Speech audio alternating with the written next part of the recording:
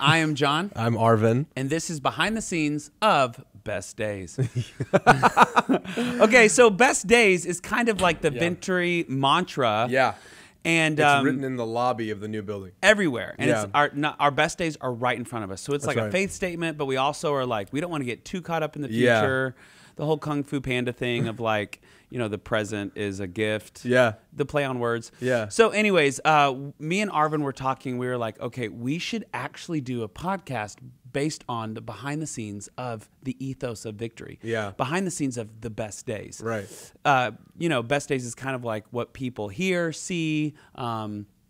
We see highlights of people's best days, but it's like, what are the behind the scenes? Yeah. Absolutely. Anyway, so I'm John. I'm Arvin, and I'm trying to capture. These are our actual desks. Like, we genuinely sit here, and we're in John's office where I have pulled up a nice little metal contraption, and we talk here every morning. And absolutely, and you know what? We actually we face each other, and there's times where we're like on our laptops, and there will be no noise. Just silence. And we're literally just looking at each other into each other's eyes. And we just make eye contact. And then sometimes we like look away to the corner of a ceiling tile to be like, okay. Yeah, it's like a John Cusack movie. Yeah. No, I was sitting here, and every time we have these conversations, we're like, man, I feel so fired up by that. I feel so inspired by that. I feel so whatever. And I thought, this is the stuff about Victory and what it's like to be plugged in here that I wish people could be a part of and could observe, which explains these microphones in our faces now. But these ice cream cones. Growing up, you know, I serve as the creative pastor at Victory, and Arvin is basically over production administrator, and he also writes with me. We do major big rock events, whether it's our Easter production, Christmas production, Victory Conference. And so we do a short film in October, and he is a co-producer with me. So from songs to music to all the types of things, even hosting events. Oh, sure. Yeah. We've done so that. Like, we have seen cringy, different, awkward type of things. And we love it. Yeah. Like, even looking at these microphones, growing up, my mom was over the worship of Victory. And Victory is now, this year, 2021, is its 40th year anniversary. So we thought, why not? We should talk about it. Absolutely. Right? The BTS of the best days. Yeah. So, but my mom would lead worship with the wire mics, and the mic covers were all different shades of puke, yellow, orange, green. Like, I don't know who chose the Pantones. Yeah. But any millennial would be so upset, and it would not work with their aesthetic. Not aesthetically pleasing at all. So anyways, I totally interrupted you, friend. No, you're good. Go, I was Arvin. thinking about it this morning. Like, who are we trying to capture here? And I have to tell you this story. I go into the gym this morning, and for some reason, some days I go in there and I'm like, oh, this is going to be it. I'm like ready to go. Champ. Yeah, that's right. And then other days, like today, I get in there and I'm kind of, I run first. As I'm running, I'm like observing people around me, and I'm imagining what they're going to think. And I'm worried about, I'm projecting onto them any insecurity I have about being at the gym. And I'm feeling like, I bet this guy is thinking this, and this person is this, and all of these wonderful people around me. And then I'm like, I get to the part of the lift where I'm benching, and this isn't going to turn into a conversation about benching. I promise. Yeah, this is our strength and conditioning podcast. That's right. So. No, I would not be on that podcast. But I benched more than I ever have before, and then I put the weight back, I look up, and all of a sudden, everybody in the room is my best friend. And my perspective shifted completely. Now, what does that even mean? Like, what did you learn from that? Well, I'm looking around and going, wait a second.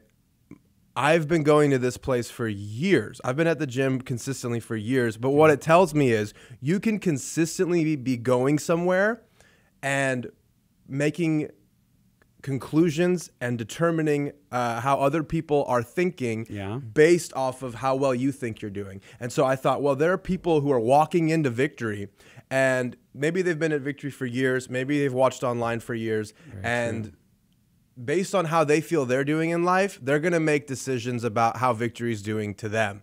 And that struck me as a big deal. Deep. Because we've both been church kids since we were born. And so we've seen the good, bad, and ugly. In fact, I've heard this saying, if you can, because we also teach in our Bible college here, and it's unique. We've talked about this, how there are certain people that are like, they see certain aspects of ministry, preaching, really hype worship services. Yeah. They don't see the fire tunnels that happen on, and if you don't know what a fire tunnel is, it's literally where like at a prayer meeting, people stand kind of like in a "we are proud of you," say "we are proud of you." They stand in like a tunnel and they pray over you, and you walk through it. It's called a fire tunnel. When was the last time you went through a fire tunnel? Oh, legit. My mom, whenever she would do her prayer meetings when I was little, I would go there and I would eat Kix, the cereal, Kix.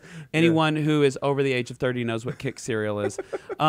And I would just walk through fire tunnels eating cereal. Yeah. The most bizarre thing that is so insane, but it was so natural to me. And so when people think of ministry, they think of like the glitz and the glam and like, oh, mega church.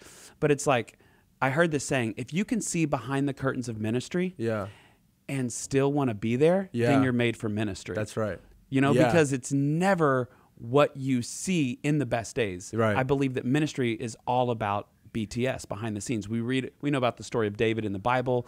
We talk about how he had to become king of the cave before he could become king of the palace. That's right. Right? Yeah. And so that's what most of ministry is the cave. Yeah.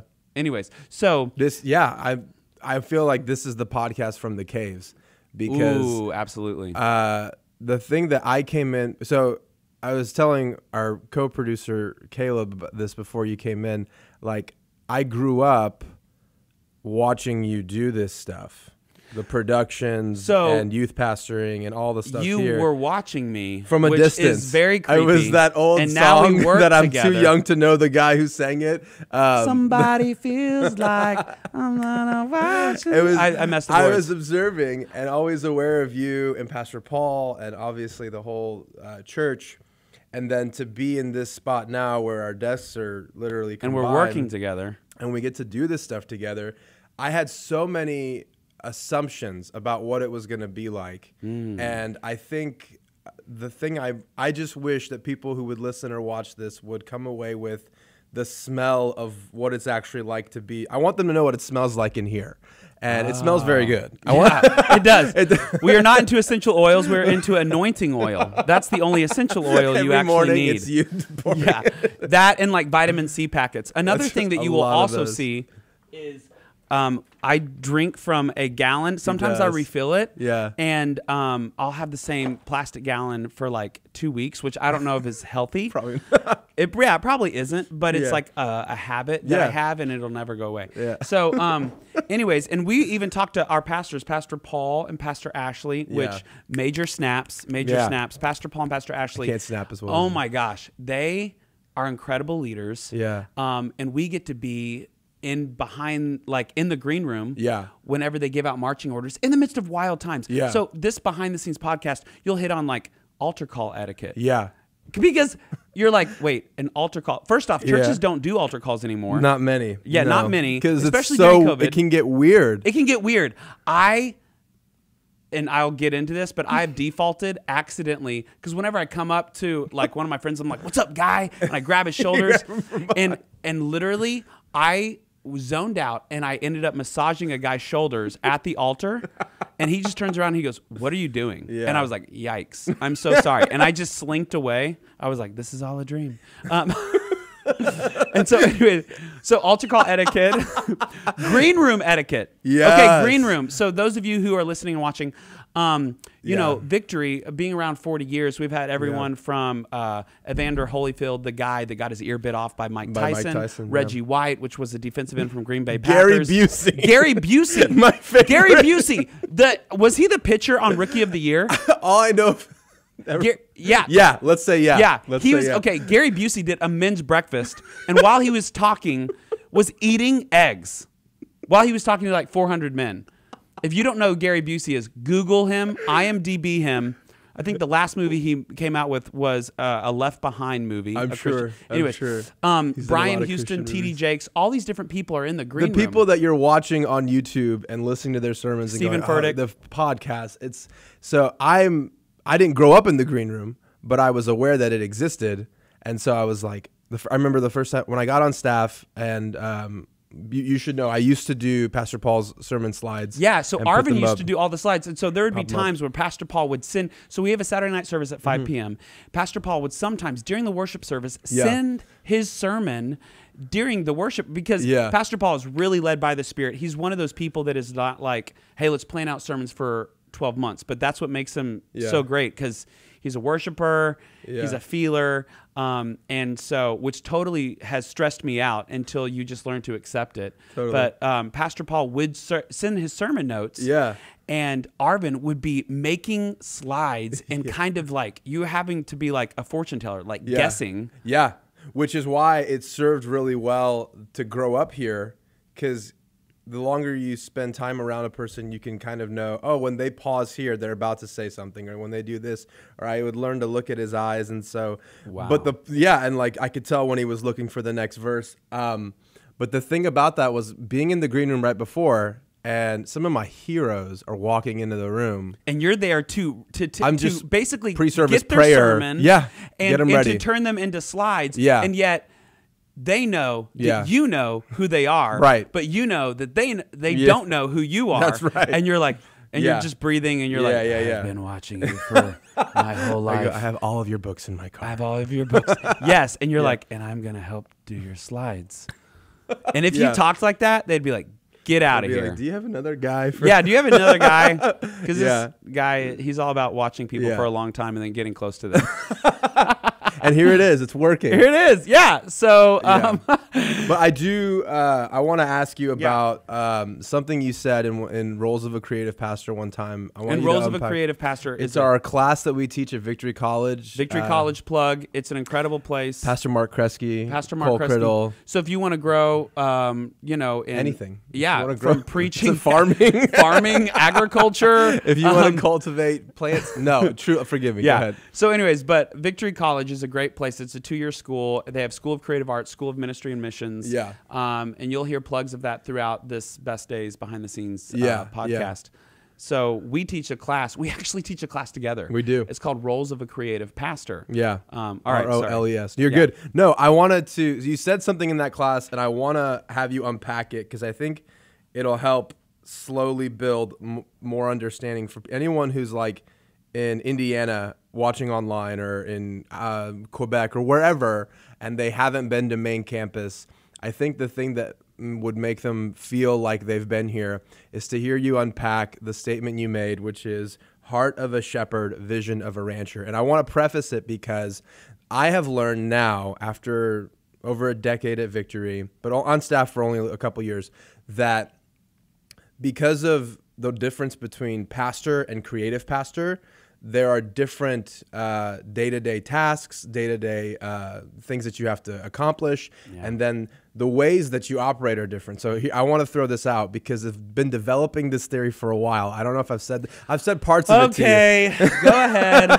What's the theory? I think because of the nature of Pastor Paul's output on YouTube, he's on YouTube, his Learning to Lead All the podcast. social- Learning He's to on Lead. social media places and all those sites. And he's preaching a sermon every single week, sometimes twice a week because he'll do a Wednesday he'll night. do Wednesday nights. So and then he'll travel. Yeah, and and speak. preach and do that Yeah. too. And then he's also a father and a husband and all these things. So I've learned that Pastor Paul is like a really good tweet where A really good tweet. Okay, short break that and down. sweet, where like think of the best tweets, not the worst ones. The best tweets, the best tweets are the kind, best days, best tweets.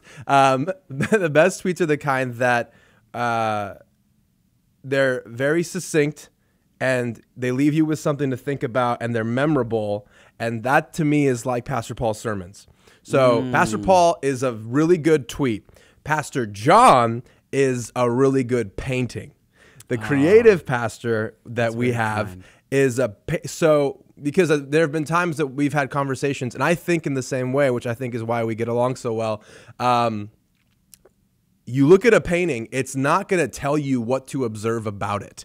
It's going to go from, you're going to observe one side of it. If it's a painting of two people looking at each other, you're going to observe each person, then you're going to look at the colors, the choice of brush strokes. You'll jump from topic to topic to topic to topic. But if I have learned if I zoom out and I observe the painting, I'm actually capturing what's really going on. Wow. So it may or may not take longer. That actually has to do with the person observing. But if you're an art history person, you know you can look at some paintings and instantly tell who the painter was. And so I have learned that about our creative pastor, that you're a painting where Pastor Paul is a really good tweet or a really good post. So in light of that, you have said before to the class and to other people in explaining what you do, the heart of a shepherd, but vision of a rancher. Will you tell us more about it? Yeah, and before I get into that, the one thing that I think you said is, and it also, some people think a creative pastor is like, oh, you sit down and you dream up of things on a beanbag. Yeah. And I don't know why I said beanbag. No, it's true. But it's like, sometimes that's the thought.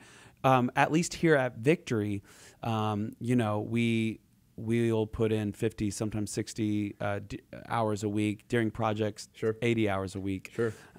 Because we have different projects from graphics to website to print to the social media content capturing and posting. Yeah, so all of that is underneath. All of the entities, because Victory has a camp, a dream center. Yeah. We have multiple campuses, a local church. We have a school and a college. Yeah.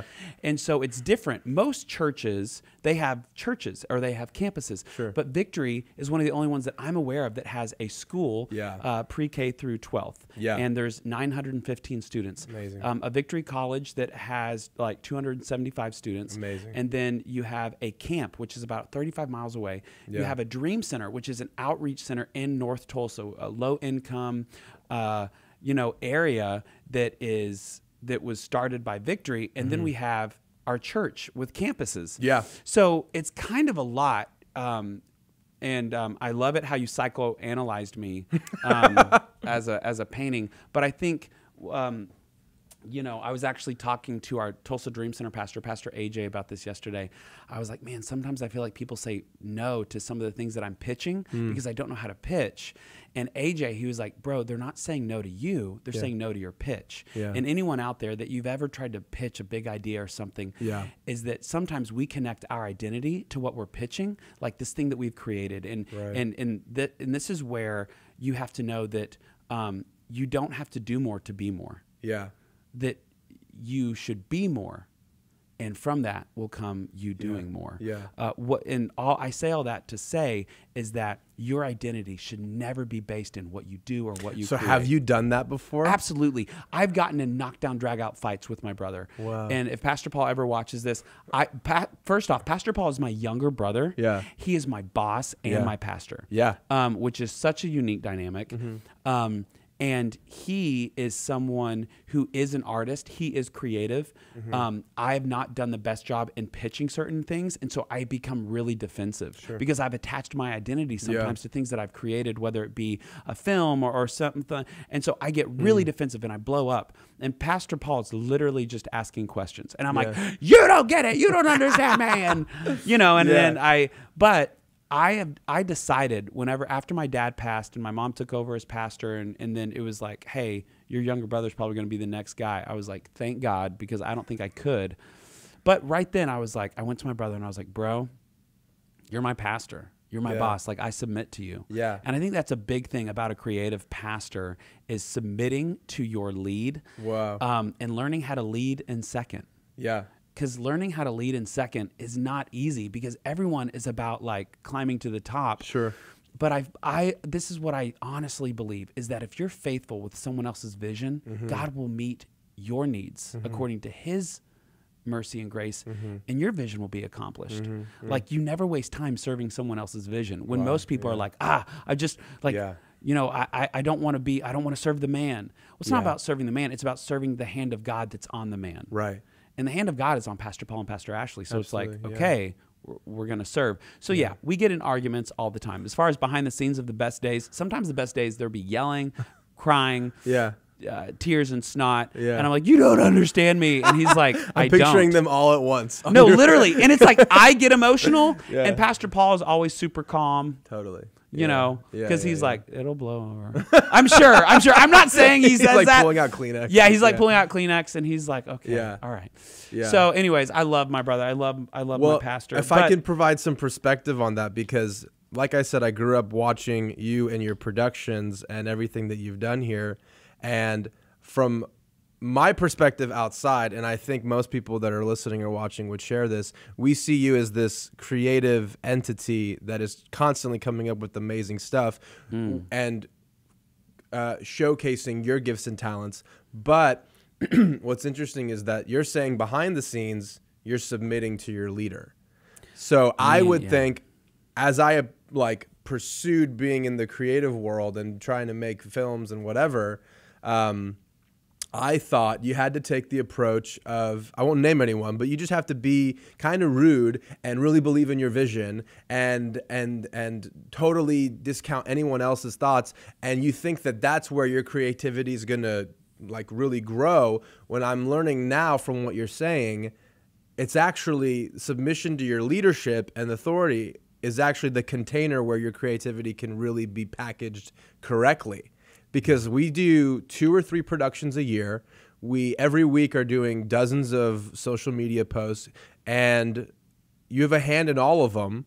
And then some of them you're carrying constantly, especially those weeks of the last show we did, Le Magnificat at Christmas. You wrote it, produced it. You were a part of set design, wardrobe. And then, are you enjoying this? That I'm just like, yeah. I'm just like, you're like, yikes. oh boy, okay. But you did it, and then you acted in it. Yeah. And you were not a small part in the actual production. And then we had 8 shows in a row in like 6 days. So yeah, it was insane. to say all that, I'm saying this to point out to listeners, to myself, and maybe even remind you, it's incredible to me that in an era where people are eager to, I'm just going to buy into myself, rise and grind, this is what I do, Yikes. and that's good for anyone who thinks that way. Right, absolutely. Sure, it's good that you believe in yourself. I'm not saying you should be self-deprecating, but you've identified believing in yourself with refusing to believe in anybody else. They're not the same. You don't have to be that way. You can go, in fact, I think the safest place for my calling and the safest place for my anointing on whatever God has for my life to be cultivated currently is under Pastor Paul, Pastor Ashley, and this is where we've seen some amazing stuff happen, because these productions aren't just shows,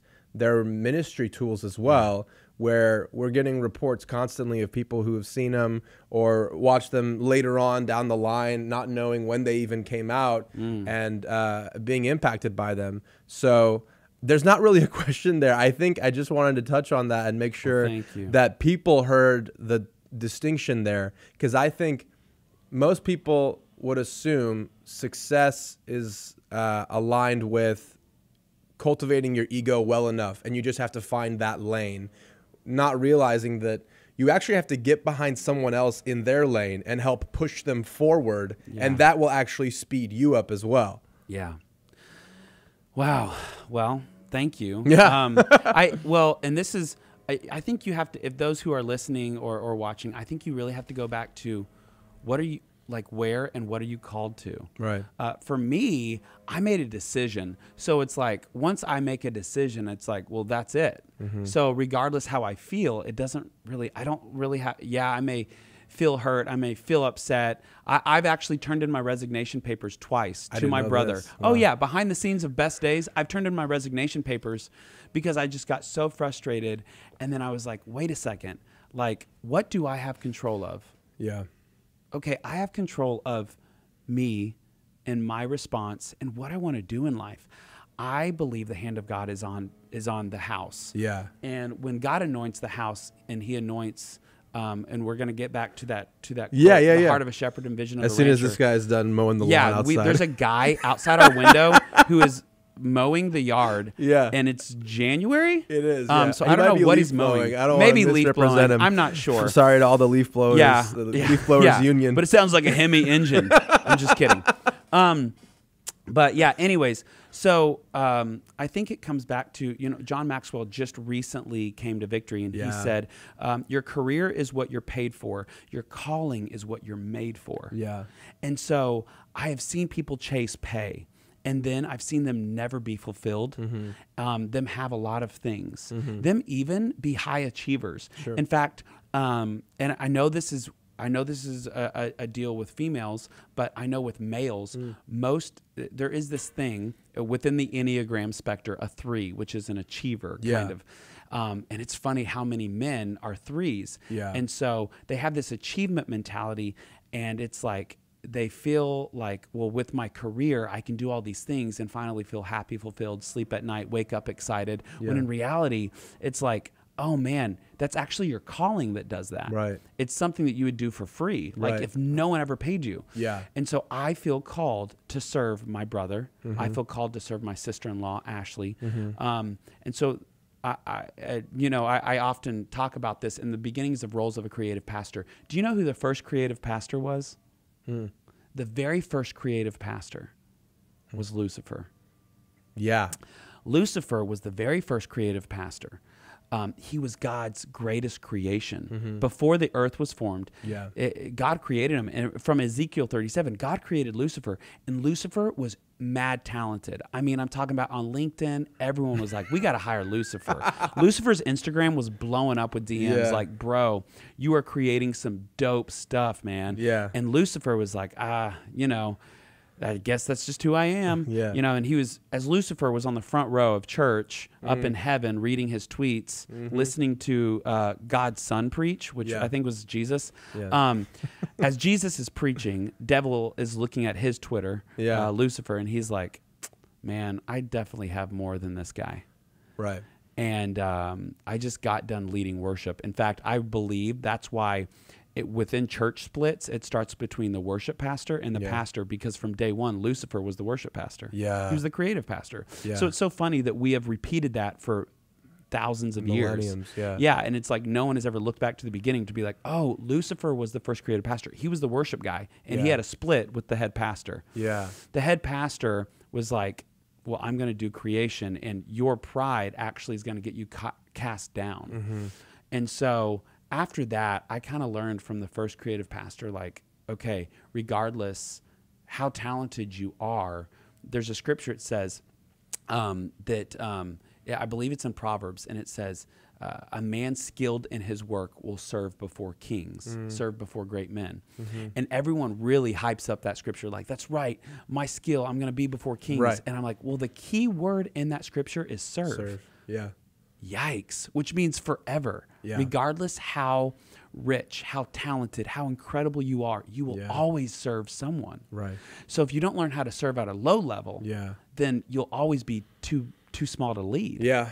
Pastor Paul says, if you are too big to serve, you're too small to lead. Yeah. And that's one of my favorite quotes. But anyway, so that's a lesson. As far as like with the creative pastor, I think that behind the scenes of Best Days, whenever we do these storytelling events, this is what I've realized, is that my heart goes to the people who have not committed to Jesus yet, or people that have committed to Jesus, maybe have a wrong picture of him, and so are not like living fully surrendered. I'm not saying I'm living fully surrendered. I'm just saying I get convicted. Yeah.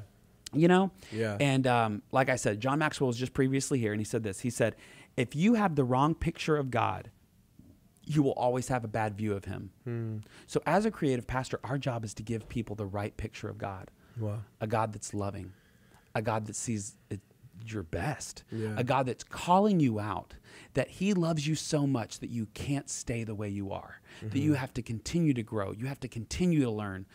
And so whenever I look at the saying, the heart of a shepherd and the vision of a rancher, I actually thought of the two scriptures. The scripture, it talks about how Jesus is our good shepherd, but then it says that our Father God, he owns the cattle on 1,000 hills. Yeah. And if you're a Southern Baptist preacher, you'll be like, and the oil underneath it. Ha! Shout out to the Southern Baptist preachers. Southern Baps. So anyways. This in the comments. Yeah. Oh man, I can't wait. I hope Can't so. wait. I sure hope so. Yeah. I And sure if hope you so. have a problem with us, please comment, because I love it when people we are hate good on at us. it. We are good at that. Yeah, and we will We do a love you. BTS of best days about Yeah. how to respond to hateful messages on social media. We've gotten so Because much practice. we have had so much practice of that. Yeah. So anyways, that'll be fun and juicy. A lot to look forward to. Yeah, a lot to look forward to. But Arvin, as we were going in our class, I was Yeah. thinking about, as a creative pastor or as a leader, the heart of a shepherd is someone who tends to the flock. You correct them, you rescue them, you know their name, Yeah. you have numbered them. And we know the parable of the shepherd who goes after the lost sheep and goes and rescues the lost sheep, cares for the individual. Right. But I believe that God has called us with the Acts, with the, in the book of Acts, he was like, okay, like let's multiply ourselves. Yeah. And at the end of our life, John Bevere spoke a sermon on this. At the end of our life, I always thought that when we got to heaven, St. Peter would open up this book and he'd be like, these are all of the bad things you've done, but God forgave you. Welcome to heaven. Let's hear it. Brrr, drum roll. Yeah. But then I heard the sermon from John Bevere when he was speaking at Victory Conference, and he said, it says that we will have to give an account for what we did with our gifts. Yeah. The kingdom of heaven is like this, and it's a parable. A man was given 5 talents. A man was given 3, and another man 1. The man with 5 and 3, they went out and multiplied. Yeah. And the man with 1 hid it. And when the master came back, he said, well done, thy good and faithful servant, because you've multiplied what I've given you. Yeah. And it's funny that they're literally called talents, which means your giftings. So your gifting, some of you are very gifted.